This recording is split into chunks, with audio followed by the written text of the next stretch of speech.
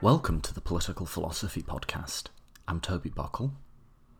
Is moral grandstanding the practice of making moral claims to show how moral we are, to impress others with our sincerity or concern?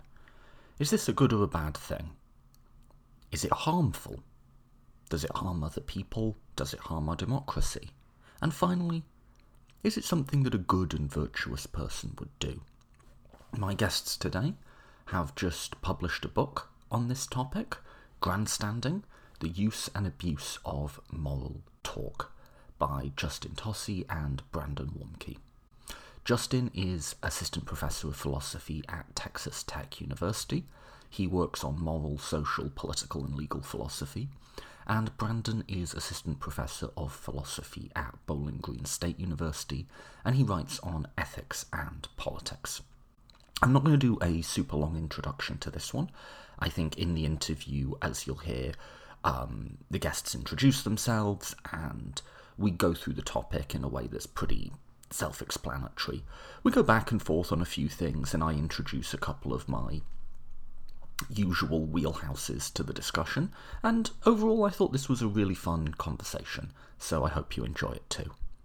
Just a quick note as always that if you do enjoy these podcasts, which go out for free and advertisement-free, I'm a firm believer that having the host of a podcast try to sell you underwear or men pattern baldness cures in the middle of the show both interrupts the flow of the conversation and can be, at least for me, somewhat credibility diminishing.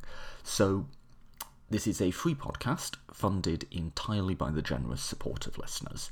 So if you enjoy conversations like this and want to see more of them, consider chipping in. You can do that at patreon.com/politicalphilosophypodcast, patreon.com/politicalphilosophypodcast, and really it's suggested donation. I've been suggesting people chip in $2 an episode, but really it's up to you. You want to chip in $1, you want to chip in $100, whatever feels right to you. So once again, that's patreon.com/politicalphilosophypodcast to do that. If you enjoy the show but aren't in a financial position to contribute, then another way you can help support it is by leaving positive reviews on iTunes or just sharing it on your social media. That's actually really powerful for us finding new listeners. We talk about Twitter in this episode, and for all its flaws, it is a very good method for people who don't have advertisers or institutional backing behind them to go out and find listeners for their product. So anyway, if you like the show, please do support in any of those ways. And as always, a big thank you for anyone who does any or all of those things. I'm really grateful for the support, as always, that my listeners show me. Apart from that, let's get straight to it. It is my absolute pleasure to bring you a discussion of moral grandstanding with Justin Tossi and Brandon Warmke.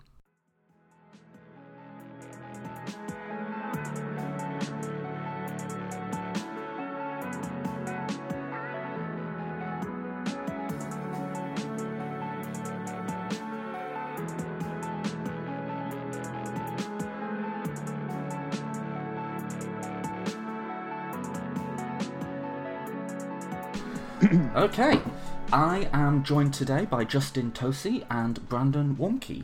Professors, thanks so much for both joining me today. Thanks for having us, Toby. Yeah, thank you.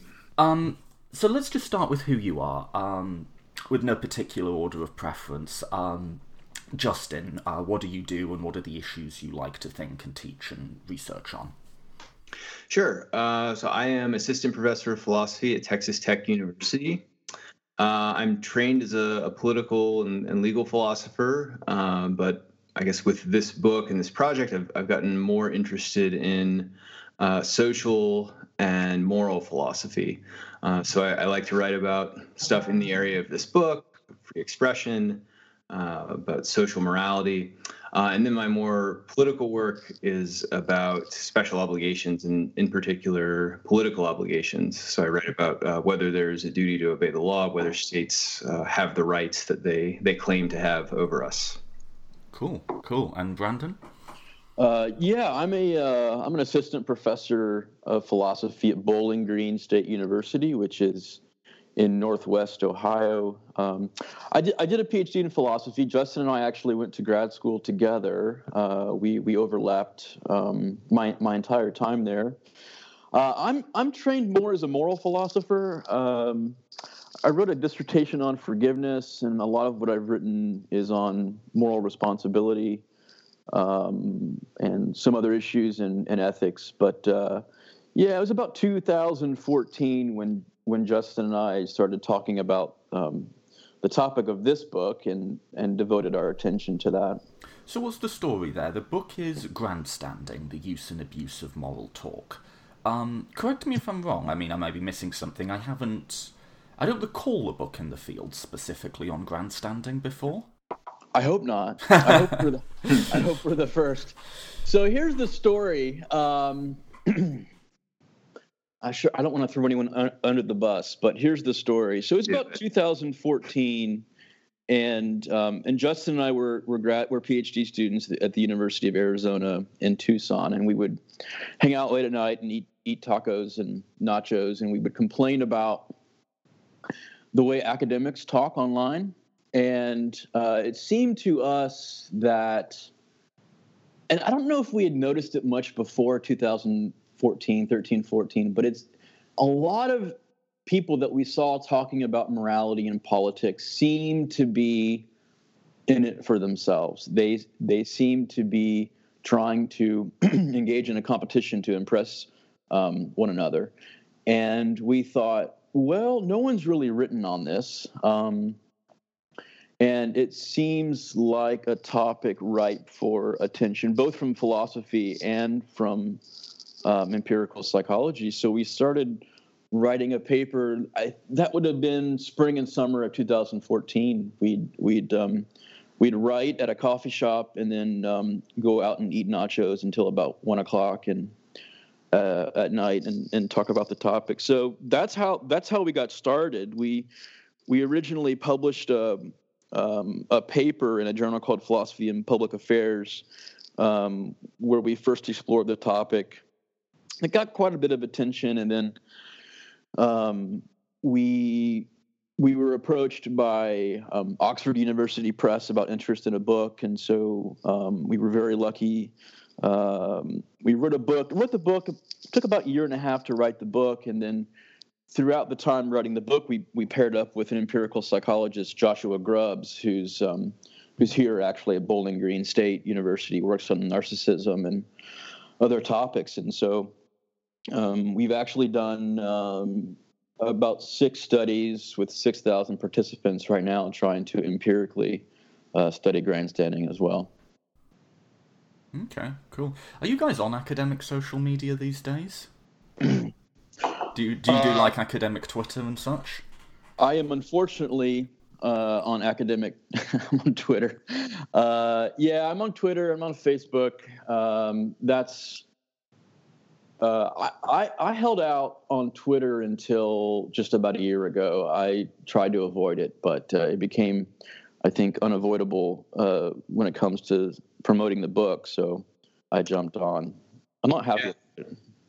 I'm mostly off of it now. I've quit Facebook, and I was mostly using Twitter because Brandon would always bother me to tweet the paper at people. I got tired of it, and I think I don't have the stomach for it. I can't take it anymore. So I've mostly just stopped, and I post silly things instead when I even bother. Okay, I mean, I have a similar experience. I'm only on Twitter for the podcast. It is just a really good, like, distribution mechanism. Oh, yeah. You know, like, you can definitely reach people that you wouldn't be able to reach. Yeah. Otherwise. I'll say this too. I mean, you can really learn things on Twitter. So there are fields that. So I don't mean to throw philosophy under the bus, but there are fields that do Twitter better. So the social sciences in particular, I think, they have a lot of people who are really quite good at disseminating their findings, and they somehow stay out of the political spats that occupy so much of philosophers' time on social media. So I follow a lot of those folks, and I do like them. But I don't know. Yeah, go ahead. I somewhat like philosophy Twitter. I tune in and out of it. With the recent, I'm recording this now in the middle of the New York lockdown, so I don't have much to do, and I do just find myself sort of just scrolling through Twitter, and because my handle is the podcasts, like the people I interact with are all philosophy academics. I don't know. I sometimes feel we can oversell its negatives, which are certainly there, you know? Yeah. Well, I'm glad one of us is an optimist. It's not all terrible. It's just it's not a great format, I think, for getting into serious philosophical disputes, and then it, I think, does tend to quickly devolve into grandstanding when anything controversial comes up. Well, so let's get into the topic of the book then. Let's just start at the basic conceptual level. What do you mean by grandstanding? So if you had a bumper sticker and you wanted a really quick and simple description of grandstanding happens when people use public discourse for self-promotion. They use public discourse, discussion about morality, politics, justice, family values, rights, to try to impress other people with their moral qualities. So grandstanders treat public discourse as a vanity project. So we think of grandstanding in a way as having two basic parts. So there's the thing the grandstander says. This is what we call the grandstanding expression. Someone might say something like, as someone who has long fought for the plight of the oppressed, I cannot stomach watching anyone not defend a minimum wage of $20 an hour. I'm absolutely disgusted. Okay, so that might be, an example of a grandstanding expression. And the second part of the account is when grandstanders say these things, they're motivated to a very high degree by a desire to impress other people. And we call this the recognition desire. We call it that because grandstanders are out for recognition. They want to impress people with their moral qualities. And so that's the basic account, is that you're basically saying something in public discourse, and a large reason, or a big reason why you're doing it, is to try to impress other people. It's an attempt to co-opt public discourse for self-promotion and status seeking. So one bit that I was interested in the book is you sort of compare and contrast with this idea of virtue signaling, which has become a bit of a meme recently. Yeah. Because what you're saying sounds like quite a similar description to what people give of virtue signaling, although the terminology's a little different. I've been a little bit of a skeptic of the virtue signaling idea, not because I think that it isn't real. It clearly relates to a real phenomenon, and clearly a lot of the stuff that we do is about projecting a certain image of ourselves for the consumption of others.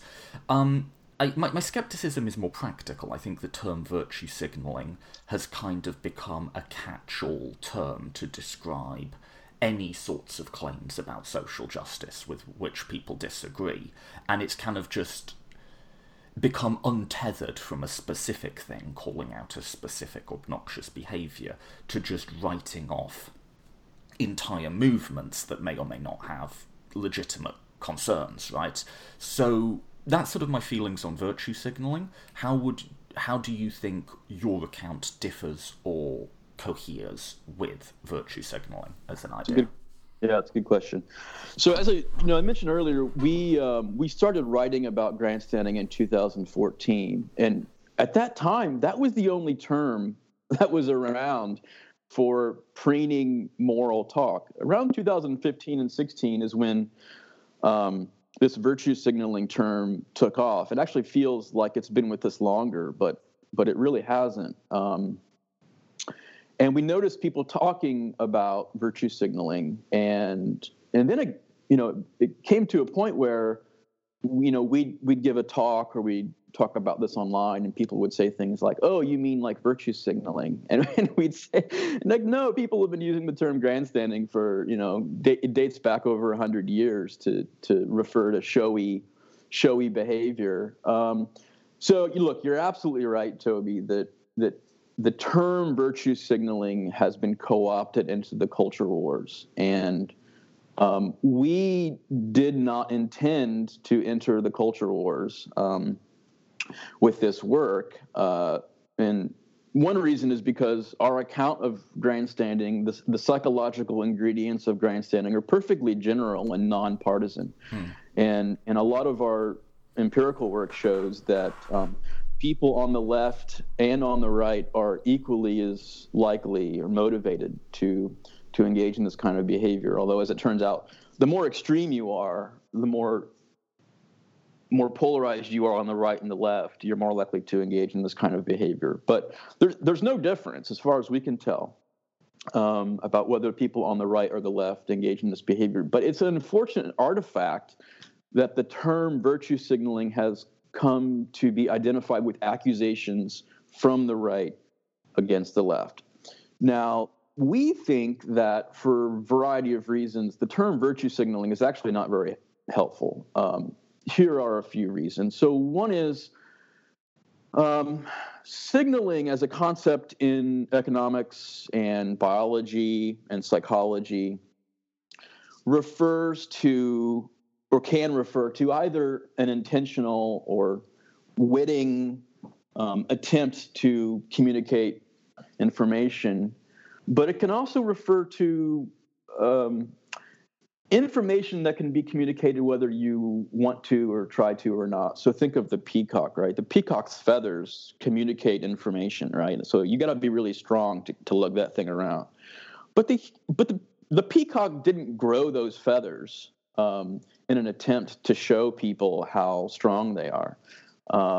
Bugs have bright colors to warn off predators, but bugs have no idea whether they have these bright colors or not. And so signaling is something that is prevalent throughout the animal kingdom. Humans do signaling even when they don't know it, walking into, a Whole Foods, driving a Prius, right, listening to NPR. These things signal features about us, or can signal features about us, whether we're trying to or not. When we talk about grandstanding, we're not talking about some accidental or incidental feature of our behavior. People who grandstand are seeking attention. They want to impress other people with their moral qualities. And so virtue signaling doesn't really capture the intentional or desirous element that grandstanding has. Another problem with the term virtue signaling is that, as we point out in the book, a lot of grandstanding is just an attempt to show that you're morally decent. Now, as it turns out, a lot of people fall below the threshold of moral decency, and so you still think you're better than other people. But a lot of grandstanding is just, hey, I care minimally about the poor or family values, and all of you schlubs don't even come close. So a lot of grandstanding is of that nature. But virtue, the way that philosophers think of virtue is an excellence. Virtue is to be exceptional. So not all grandstanding is aimed at trying to convince other people that you're morally exceptional. Of course, a lot of it is. There are lots of other reasons that we've come across to avoid the term. I mean, one is that it's politically charged. But here's one thing to keep in mind, and it's absolutely true that accusations of virtue signaling or grandstanding can be used as a way to undermine people's moral discourse. That's absolutely true. People accuse others of virtue signaling either as an attempt to show that what they're saying is false, or an attempt to show that the person is insincere. But our view of grandstanding, grandstanders can say true things, and they can believe what they say. And so there's no impediment to grandstanders saying true things, being sincere. All that has to be true for someone to grandstand is that they say something that's motivated by a strong desire to impress other people. And so we think it's just a total mistake that people make when they make accusations of grandstanding, to think that they're undermining someone's speech. They're criticizing someone to be insincere or to be mistaken. That's just not what an accusation of grandstanding would claim. And for lots of other reasons, we think that you shouldn't go around accusing people for grandstanding. Maybe we can get to that later. But you're absolutely right that virtue signaling, I mean, Justin and I would prefer the term sort of go away because it has been co-opted into the cultural wars in a very unhelpful way. But grandstanding, we think, captures a more robust and accurate conception of what's actually going on. But if the difference is to do with intentionality, could you have a statement that it's not immediately clear whether it's grandstanding or not? So I could take a particular problem I see in the news, like, say, police killing, and I could highlight it publicly and say, I think this is wrong for these reasons. You know, do you necessarily know, just looking at that statement, was my motivation a genuine desire to create awareness of this problem, or was it to receive certain recognitions from myself? Because it could be either, or it could be a balance of the two, right? How do you, That's right. You know, if you're looking at a statement, what makes that grandstanding to an observer who doesn't know the motivations of the grandstander? Yeah, this is a really tricky thing about grandstanding, is that it's almost, I wouldn't say impossible, it's very difficult to look at a piece of written text or to look at what someone says and to be justifiably certain or confident that that's grandstanding. And the reason simply is because, you know, if you think back to our basic account of grandstanding, part of what it means to grandstand is to be motivated in a certain way. And those motivations are inside your head, and I don't have access to what is in your head. So a helpful way to think about grandstanding is think about it on analogy with something like lying. It's very difficult to tell whether someone is lying. I mean, simply stating something false is not a sufficient condition for lying. To lie, you have to intend or want to deceive someone. And so it's very difficult to know whether someone is trying to lie or not. And so similarly with grandstanding, it's very difficult to look at a piece of speech and determine whether someone is grandstanding or not. This is another reason why we think that you just shouldn't go around accusing people of grandstanding. It's for various reasons. It's very hard to tell when someone is. But just like it's difficult to know whether someone is lying or bragging, it's difficult to know whether someone is grandstanding. That doesn't mean it doesn't happen. I mean, we do know people lie to us, and we do know people brag. No, I mean, I also wonder, though, to the extent to which it's unclear in people's own heads. People aren't always transparent with their motivations when they communicate with other people.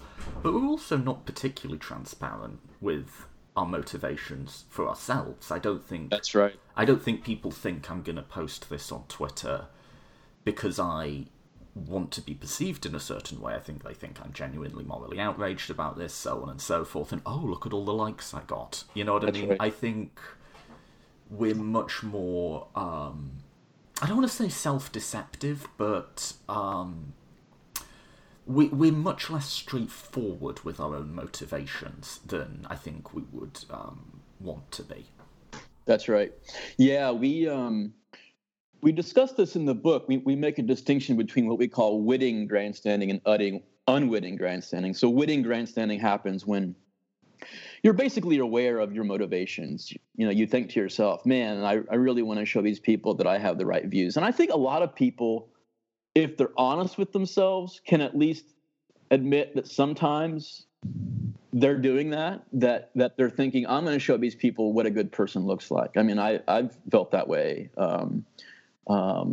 online. And I think, so sometimes we do have an awareness of what our motivations are, but you're absolutely right. A lot of our motivations are not transparent to us.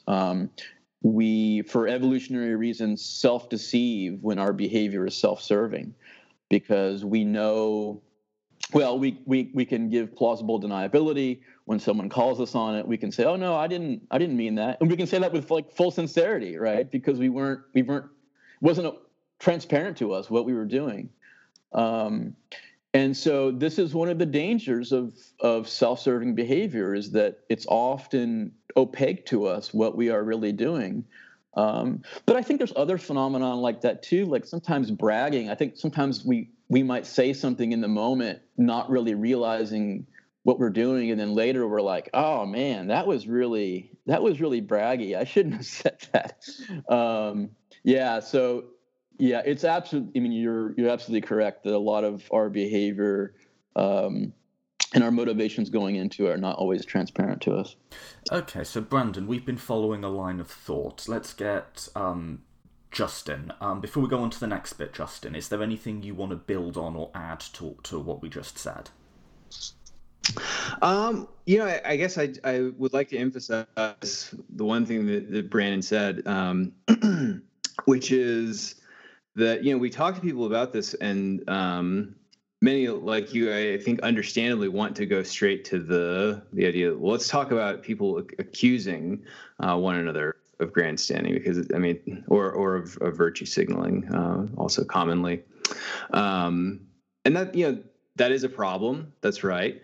But the main point of our project is to talk about the phenomenon itself, right? So there are all these issues. How can you tell if someone's doing it? Should people call each other out? But most of the moral problems with in this area are with just people engaging in grandstanding, the things that they do or say because they're grandstanding. So, if we focus just on the times when the actual term is invoked, we're going to miss a big part of what we should be evaluating morally, which is what happens when people grandstand. And it's a lot of stuff that's not too morally pretty. So I guess we can talk more about that. If the costs of grandstanding. Yeah, let's move on to like what you see as the drawbacks. I'll give you, just before we do that, one sort of thought I had going into your book is a lot of the examples you use and what we think about when we think about grandstanding is very like excessive, like flowery language about I am disgusted by this is. And that puts me off for a reason that might be slightly separate to your concerns, but maybe fits in with them. And the thing I always think is, a lot of the times when you're making moral claims, you are describing things about the world, and the particular language you use matters, not in terms of how severe it is, but because different normative words mean different things. So if I say this particular policy will have consequences that will lead to suffering, that is a particular claim about the world that can be true or false in virtue of several things. Or I can say, this particular policy might actually have good consequences, but it violates an important norm in our politics. Those are two different claims. I'm saying different things. And I think when people make moral claims online or in person, they don't focus on like what specifically they're claiming about the world. They focus on like how bad it is. And this is really bad, therefore I'm going to use the most excessive language. And it just sort of leads to an inaccuracy, because saying something is harmful or something is disgusting are different claims about the world. And I don't know, I find myself just wishing not that people used more or less severe moral language, but they used it more precisely. Does that make sense? Yeah, I think so. So one of the things that we point out that, if you're trying to understand how people behave when they grandstand, one of the things that people do is that they engage in these sort of moral arms races. One of the things that happens when they do that, as you point out, is that they say things like, someone might say, "Well, I'm sort of upset about this. This seems like a bad policy," and then people are like, "Upset? Like that's the best you can do? Like I'm devastated." And another person's like, "I am looking for sturdy beams in my garage," or this policy. So you're right. Things kind of get out of, well, depending on what the policy is. Things get out of hand, and that's one of the ways. So one thing that I thought you were going to say is, so you focused, you said, there are different things we focus on. So the badness of the thing and then the degree of its badness. But you said, people say, "I'm disgusted." So one thing that jumps out to me about a lot of moral talk that makes me suspect that the person speaking is grandstanding is that what they say becomes sort of oddly focused on them in a way. So it's like, it's not just, this is a bad policy, so we can talk about the objective features of the proposal or of this state of affairs that make it bad. It's about how it makes me feel. So I need everyone to know I am very upset about this thing, and that says something about how morally sensitive I am. Now that may be related to how bad the thing is, but it's all run through this filter of me. Okay, so then let's move on to cost. So we've described this thing, we've bounced it around a bit. Why does it matter? Like, people make all sorts of moral claims for all sorts of reasons. If I'm just being, a stone-cold rationalist about it, I can say, well, the moral claim might be true or false. Why do I care why they're doing it? Let's start with what are the costs to others, and then the virtue stuff. And should we go back to answer in whatever order you guys see fit? But should we go back to Brandon? What are the costs to others in your eyes of grandstanding? Yeah, so I'll mention a couple, and then maybe Justin can mention a couple. So one big cost is when you're thinking about the cost of grandstand, you have to think about the consequences of self-promoting, of using moral discourse to self-promote. So you can't just look at isolated cases of grandstanding and say, what's so bad about that? We have to assess what's going to happen when people use discourse for egoistic or self-serving purposes. And our view is that, look, public discourse is not just this public resource that we can treat however we want. It only works if we treat it with respect. You can only stand up for the oppressed in public discourse if people take public discourse seriously. And so our view is that generally you should set your own egoistic interests aside and use public discourse for greater purposes.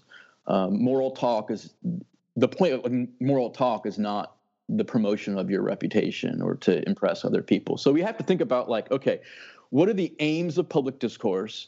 And then what does moral grandstanding do? And now, whatever you think the aims are, we think that self-promotion is not one of the more important ones. So what are the consequences then of people using moral discourse to self-promote? Well, here's one, and it has to do with what Justin mentioned earlier about moral arms races. And one form that grandstanding often takes is what we call ramping up. There's a kind of like competitive aspect to these moral claims. Or you might say, what the senator did was bad, she should be censured. And someone says, oh, well, that's all. Like, I think she should be, impeached or whatever. And then someone else says, well, no, she should actually be arrested. There's a kind of competitive nature to moral discourse. And we've argued that this contributes to some forms of political polarization. When people are motivated for moral reasons having to do with seeing themselves as morally impressive, to take stronger and stronger moral stances, not only on your side, but the other side's doing this too, right? So these two sides are sort of distancing themselves from one another in order to look morally different than the other side. And also there are competitions within your own side to see who can look the most morally impressive. Our thought is that there are going to be pressures that push people away from each other, not just in virtue of what they believe, but also in virtue of their emotional reactions to one another. So it's not just enough to hate Biden supporters or Trump supporters. You must despise them. Otherwise, you're not, morally pure enough. And some of the research that we've done with Joshua Grubbs, the psychologist, suggests that people who are strongly inclined to grandstand do have more polarized beliefs. And the causal arrow seems to suggest that grandstanding does have a role to play in pushing people apart. Now, this is bad, not just because polarization is bad, because of the way the dynamics of grandstanding-driven polarization works. I mean, keep in mind, extreme views aren't necessarily false, right? And so now, of course, your side might be moving towards a true view, but the other side's moving even further away from the true view. That's one thing to keep in mind. The other thing to keep in mind, though, is that the incentive structures of grandstanding, the motivations to polarize, to take extreme views, are not truth sensitive. The reasons why people are moving have to do with what they think will impress their peers or humiliate their enemies. And these are not truth sensitive processes. It doesn't have to do with evidence or reasons, right? People are not taking up these positions because they've been convinced by an argument. They're taking up positions because they think these things will give them social prestige with their in-group or give them dominance and control over the out-group. And there's no good reason to think that those processes are going to give us true beliefs. I think that's not you don't want people forming their political views about what impresses their friends or dominates their enemies. And so one worry is that when grandstanding gets introduced into public discourse and you have a grandstanding rich field of moral conversations, people are being pushed to opposite corners of the political spectrum for bad reasons. So can I try and summarize that? Sure. So there's kind of like two distinct or slightly distinct claims there. And we'll get on to grandstanding and virtue, but both of these are sort of broadly consequentialist arguments insofar as or I guess like rule consequentialist, because like you're not saying grandstanding is bad because this specific instance directly harms someone. You're saying grandstanding is bad because as a rule, it increases polarization within our public discourse, which is bad, and as a rule, it introduces a norm or a practice into our public discourse, which is not truth-seeking, which we have no good reason to believe will help our public discourse cohere on the truth. Yeah. I guess there's a couple of thoughts I have here, though, is... let's just take the first side of the argument first, which is the increasing polarization, and then we can deal... I can link that back into the truth-seeking side. So my challenge is something like this. In that I've read a lot of books in contemporary sort of empirically informed political theory that seem to take it as an obvious starting point that our discourse in American politics has become more polarized of late, and I think the data for that is pretty robust, right? But then the assumption is, well, how do we arrest that process or stop it or reverse it? And my sort of challenge is, well, what if we don't? What if a polarised discourse is, for a variety of historical and cultural reasons, simply the reality in which we are all living? And you can say, well, maybe it is and maybe it isn't, but I can still dislike it. And at any rate, having a sort of two teams politics where people participate almost more in the order of sports fans than of truth seekers doesn't seem like a mechanism for producing truth. But actually, I think there's ways we could structure our politics such that a strongly partisan politics can produce truth, which is to say you adopt a more parliamentary style of politics in which governing becomes less the result of compromising consensus and more the result of one team winning, imposing an agenda, and being assessed on the basis of that agenda. And that's actually potentially a truth-seeking process. Now, it's not truth-seeking purely within the realm of public debate. It also requires a politics that's receptive to that. But I just want to challenge and push back on this premise that polarisation is necessarily bad. Surely polarisation is one form of political culture you can have, and it can be managed better or worse, just like a consensus-driven political culture is one form of culture that you can have. Whoever wants to take me up on that. I can say a little bit about that. So, I mean, I think I agree with a lot of what you said. I mean, surely, if a polarized political culture is here to stay, we can manage it in better and worse ways. Of course, that's right. I can also imagine it being truth-seeking in the way that you pose, where you have people elected on an agenda, and you know, it's a sort of this team won, and now they govern model, and then we assess them. That's right. We could also, that is one way of discovering the truth. So I think you're probably right to push back a little bit on this idea that polarization is necessarily all bad. But I think there is still good reason to think that this is not ideal. So one reason has to do with stability. So you might think, we want coherent governance. So it might be the right. Okay, so we have this team one model, and you know, we'll try their thing out. But you know, we might not find out in time whether their ideas were good before the next election is called or the next election is scheduled, right? So it might be that society is a very complicated and long-term process, and we don't really see the results of interventions until it's sort of too late in the case you're imagining. Another reason to dislike this model is we might worry that it undermines conditions of social trust. So if, you know, politics is war, right, and you just either win or you lose, then I think it's easy to imagine politics becoming dirtier, nastier, and even violent because the stakes are then so high, right? Because if you lose, you're just out of power, and then, you know, you can. I mean, not to be melodramatic, but you know, people can end up in camps, right? Everything that you care about is just trampled over because your side lost.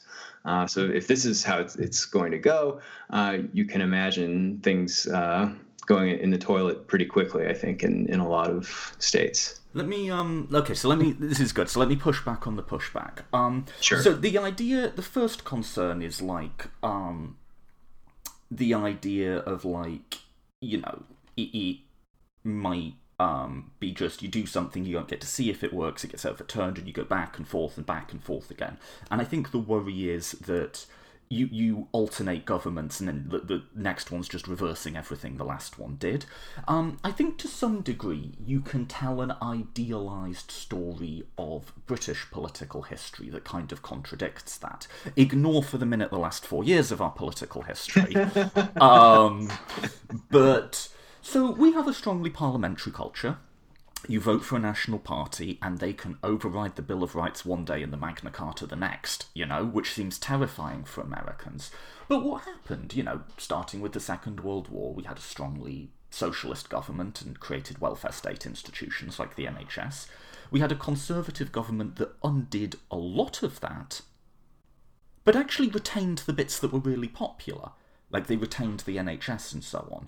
You had some more Labour governments, and you had potentially getting too left-wing on the side and giving unions too much power. You had Thatcherism as a course correction against that, and then you had Blairism as a course correction against Thatcherism.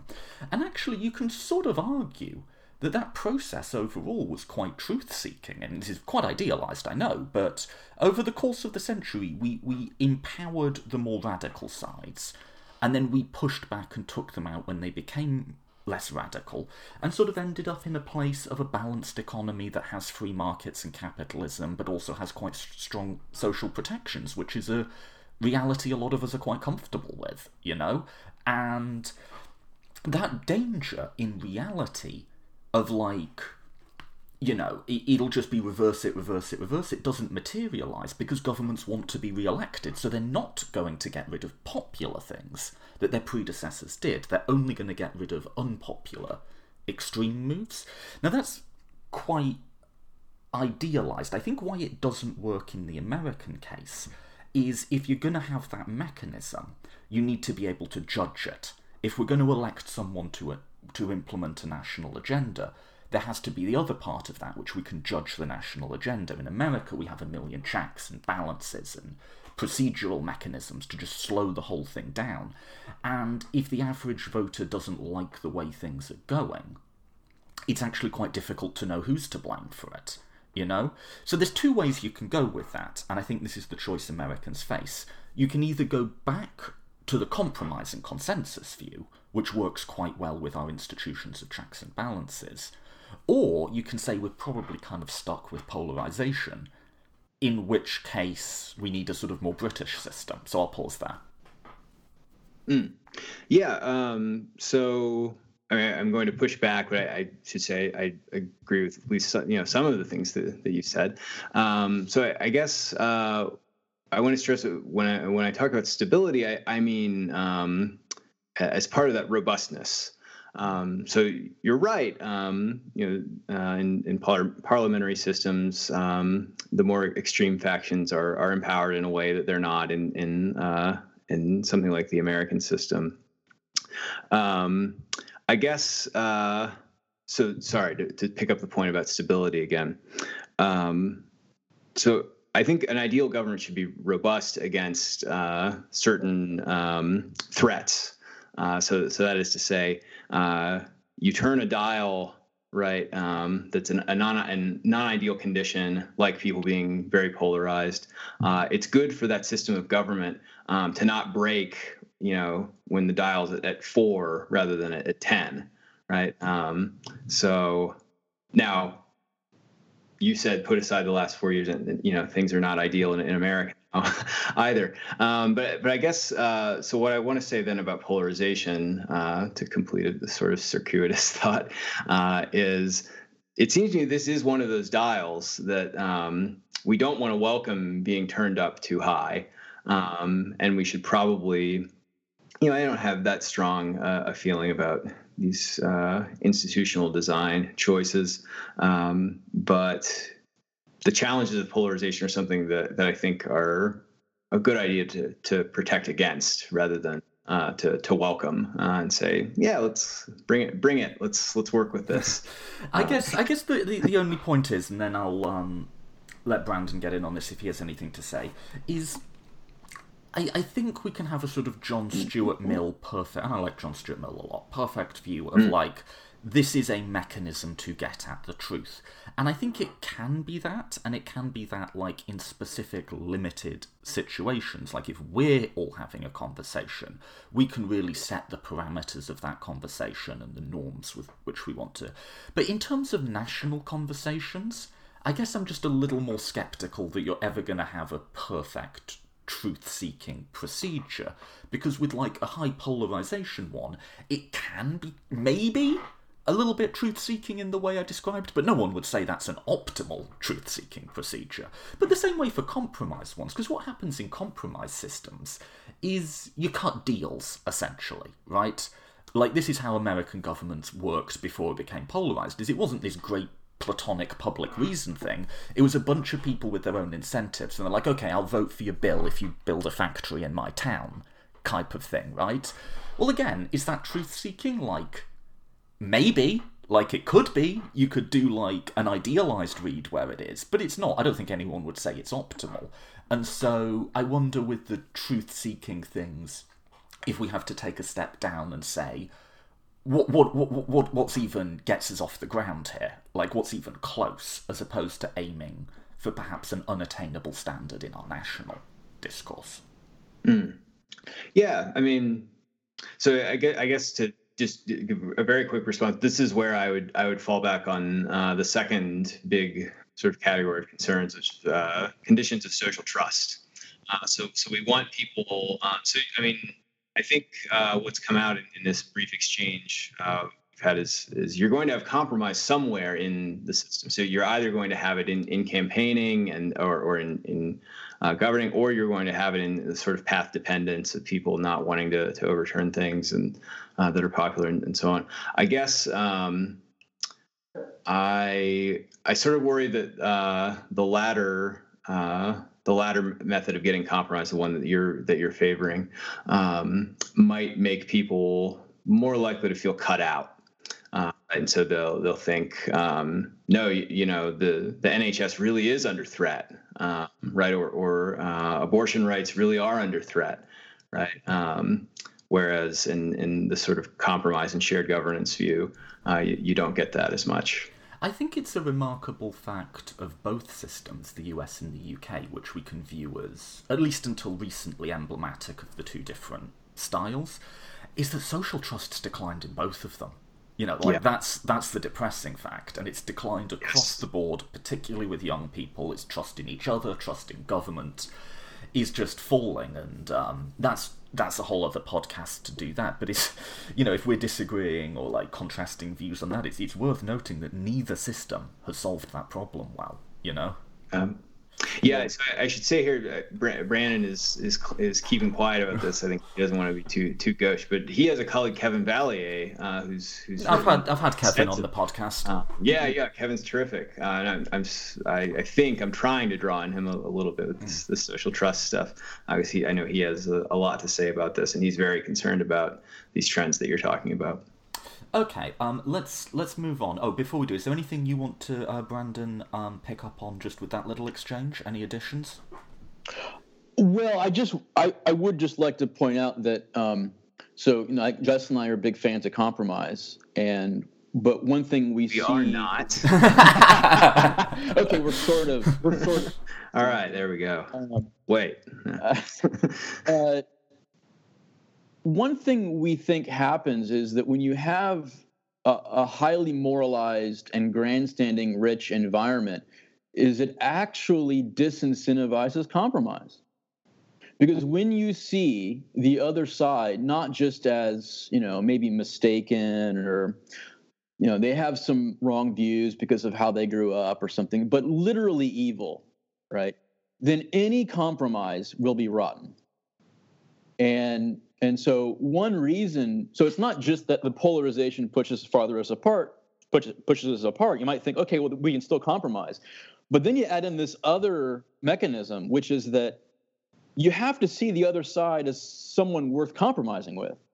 And in virtue of the polarization, people are seeing the other side as not worth compromising with. So you can think of grandstanding as, in a way, not only pushing us further apart, but reducing our incentives from where we sit, reducing our incentives to compromise. And the other worry is that in a grandstanding rich environment, when people start to see that people engage in discourse for self-promotion, they stop taking moral talk seriously. They become cynical.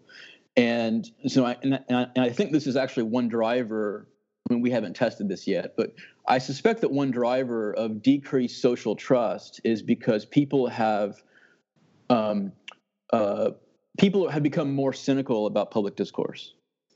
And it has to do with, I'm sure it's complicated, but social media and cable news, I suspect, are two big drivers here, where it looks like people are self-promoting, trying to promote a narrative that is self-serving, and it happens on both sides. And once it gets out that people are not acting in good faith in public discourse, trust in social discourse and trust in others to act in good faith goes down. And so, I think you're right that if the only problem was polarization, maybe you can solve that with compromise. But then you add in disincentivizations to compromise, and then cynicism about public discourse, then I think we're in a much worse situation. I think we probably are in a situation where both sides don't regard each other as, how would we like it in an idealized world? Honourable competitors, shall we say. That there's a lack of trust between them. I'll make a quick point and then we should move on. I do always, because when I hear this point, I do always want to make the point that I think that lack of trust, that we can't trust the others with our rights, is asymmetric, not in terms of the intensity with which it is felt, but in terms of the reasonableness of the fears that are being propagated. So there are a lot of conservative Christian groups in this country who really feel like an incoming liberal majority is not just going to legislate in a way they don't like. It's going to outlaw Christianity or really shut down the churches in some way.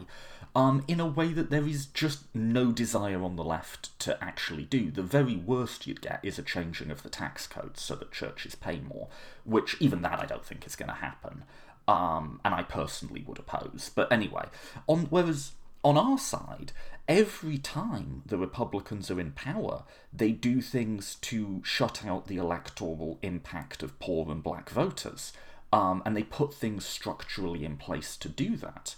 So it's there's a lack of trust on the left, recognising the reality of what Republicans do when in office. And there's a lack of trust on the right, based out of a more general fear of left-wing cultural hegemony that I don't think tracks to anything specific. So that was a bit of an aside of how I see that. You can respond, or we can move on.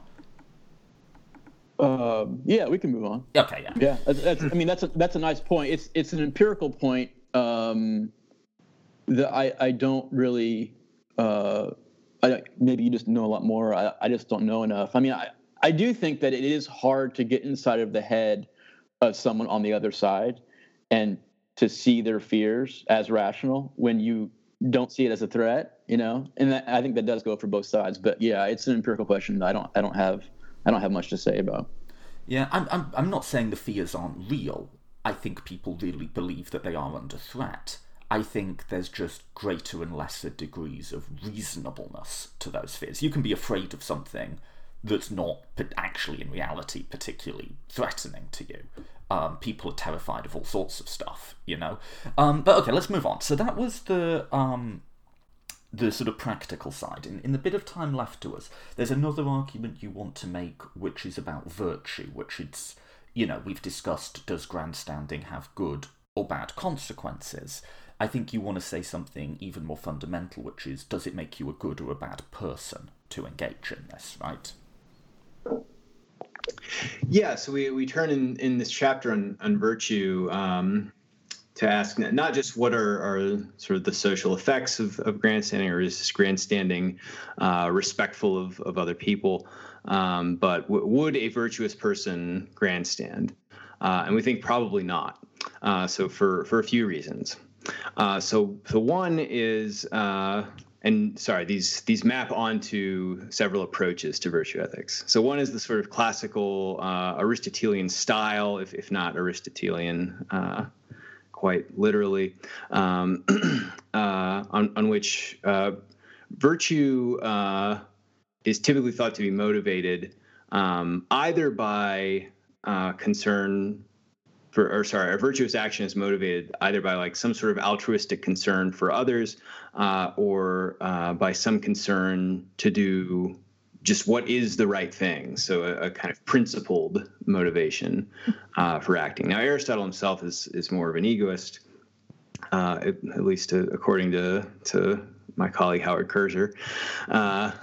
But we think typically people think that actions done out of purely self-motivated concern, at least in certain areas, are not virtuous. And morality is one of these areas. But take a related example. So suppose you have two people volunteering at a soup kitchen. One person does it because they just want to help the poor. They think it's the right thing to do, or they care deeply about the poor. And another person is just an actor doing kind of method research because he wants to play a poor person in a movie. Now, outwardly, they're doing the same thing. And you might even think, the actor is really like, putting on a show, being concerned to someone, but deep down he's thinking, I just want to like buy more cocaine and like a fast car, and be famous. And I think we tend to think this is not good, what he's doing. Like it's better than other things that he might do.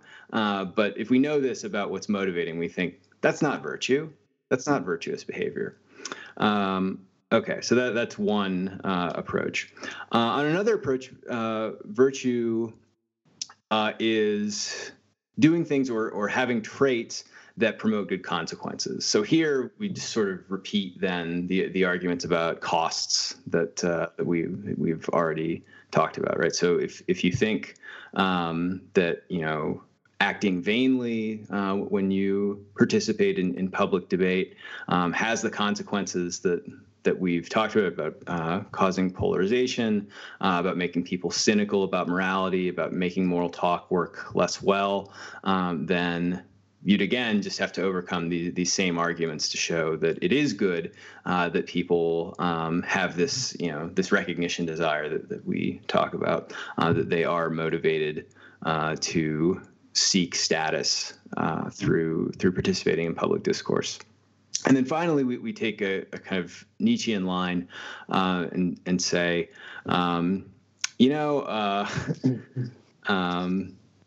moral grandstanding is a sort of seizing power in a way. So Nietzsche thinks that everything we do is motivated by this will to power. We overcome some obstacle. And grandstanding is just kind of a cheap way of doing this, because it takes a tool that everyone is sort of inclined to have positive feelings about. So invocations of rights and justice and other popular values. And what grandstanders do is they take these popular values or slogans about them and go around in public discourse vanquishing foes. To feel powerful, to feel like I'm dominating, these fools who have all the wrong moral views. So we say, for Nietzsche, it's like this is all morality is at all, and we, or at least slave morality, the popular morality of our day, and we say, well, we actually kind of like some of the the morality that Nietzsche thinks is degenerate, and it's just sort of ugly, people using it this way. So we agree with him up to that point, that we think this is a kind of perversion of morality, to see it as something to dominate other people, to make yourself feel effective. So borrowing this line from David Schmitz, if what you care about is showing that your heart is in the right place, your heart's not in the right place. So this is what we think people are doing when they have this kind of will to power approach to moral discourse. They're just trying to enhance their status and show my heart is in the right place, and I'm better than all these people whose heart is not in the right place. And we think that's just not what morality is all about. I think I might like the last argument the best, the sort of urge to dominate one. I've spent a bit of time with modern Republican theory, which is obviously very concerned with questions of domination. And I see myself as a liberal, but I'm a weird sort of liberal that takes a lot of notes from that sort of approach, and that it isn't all just rational self-interest. There is this other urge which sort of runs alongside it but is distinct, which is this urge to have someone beneath you. Yeah. Not just what's your position on the ladder, but is there someone below me who I can put my foot on? And I think once you start seeing the world through that lens, you see it everywhere, and that you could definitely read that into a lot of the ways people talk to each other in very charged moral terms. Yep.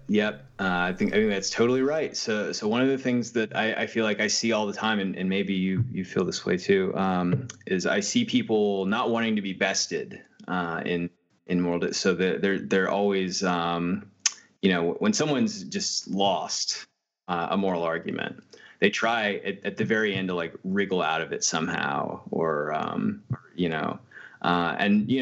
I guess if they're on the receiving end of someone's like dominance grandstanding, then I think, maybe they should do that. But, often the conversation that's gotten them there is a kind of test of wills, like who's going to make the other person look bad. And this is just not how it's supposed to go, right? I mean, surely. So I mentioned this story on the last episode I did, which was about the presidential election, and I recalled a time when I was trying to convince someone that even though they were very strong Bernie Sanders, to just vote for Hillary, right? She's better than Trump. And they would make arguments, and they were coming from a strongly left-wing position, and I'd sort of rebut them and say, look, whatever you're concerned about, be it the environment or whatever, Hillary's better than Trump from the position of your ideology.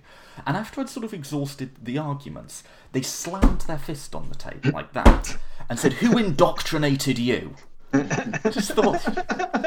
And it was just this moment of like, I'm not going to be bested, I'm not going to be crushed, and I'm going to recall this thing of like, I'm saying what I'm saying because I'm more virtuous than you, and I'm better than you. And I did exactly the wrong thing, and I kind of giggled a little, and I was like are you really fucking saying this to me? And they went, when did you sell out to the establishment? And I'm like, okay, we're done here. I think you could read that Nietzschean, I'm almost interpreting it as like a domination neo-republican theory. You could read that into it, right? Of like, it's not about who's right, it's about like who's in charge, who wins, Yeah, and I think that might be the argument that sold me the most. Like, so you can see this sort of. Recalling Pettit's language, right? So if you think that's what's going on in moral discourse, you see it just as the imposition of someone's arbitrary will on you. Yes. So you're so concerned then about being made like the plaything of someone else through this thing that you're not. I mean, apparently, like not taking in the right way. That's great. I hadn't thought about the Republican angle, but I like that.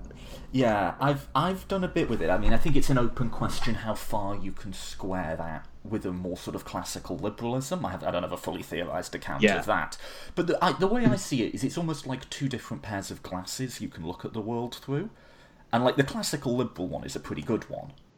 But then sometimes you put the domination one on, and it's like you just see so much that the other pair of glasses wasn't showing you, Yeah, right.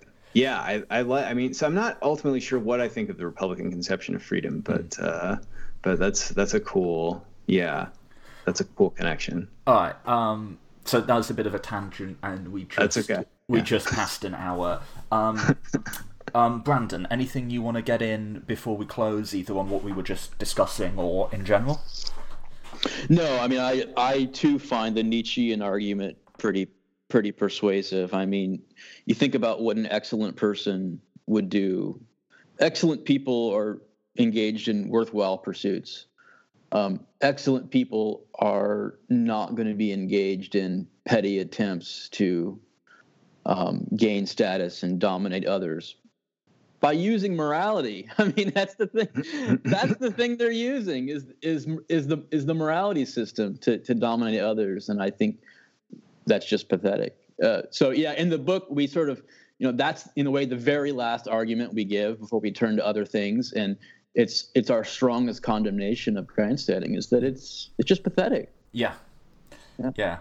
People who have to be in charge no matter what. There's a line in Machiavelli where he says the monstrous tyranny of petty privilege, and the idea of the worst people in the world are people with just a little bit of power, like the bouncer at the club, or the guy who's just got a shift supervisor position or whatever. Like people who have to take whatever little edge you give them and just use it to just crush everyone under them. And if people are using moral language to do that, that argument makes a lot of sense to me. Yeah. Cool. Okay. So, do you want to just tell listeners when the book's out, where they can go to get it, and if they want to follow either of you on social media or anything like that, where would you like to send people listening to this? Sure. So the book officially releases in stores on May 1st. You can pre-order now on Amazon or the Oxford University website, or your favorite independent bookseller should have it online. If they don't, they will soon. The book's $20. It's hardback. It's got a lovely, elegant cover of a peacock feather that can adorn your home or your bookshelf. And then I'm on Twitter. I'm bad at Twitter. I don't know. I haven't figured out Twitter yet. I think to be really good at Twitter, you have to like be really mean or something. Or be really funny. And I'm neither of those. But my Twitter handle is Brandon Warmke. Okay, cool. Justin? So I'm funnier than Brandon, and I'm on Twitter. I try to post about the book and related things, but I also post inappropriate things, so be warned. I think Brandon got the details covered, so please do pre-order our book and send us mean or nice notes about it. Yeah, if you truly care about justice or family values, you will order the book straight away. Clearly, this is the only thing an excellent person would do, right? Yeah. If you don't, I'm not even. If you don't, sure. We're coming for you. Yeah. Toby, thanks so much. No, thank you both of you for coming on. I really appreciate your time today. Yeah, this is a blast, Toby. Thanks. Thank you.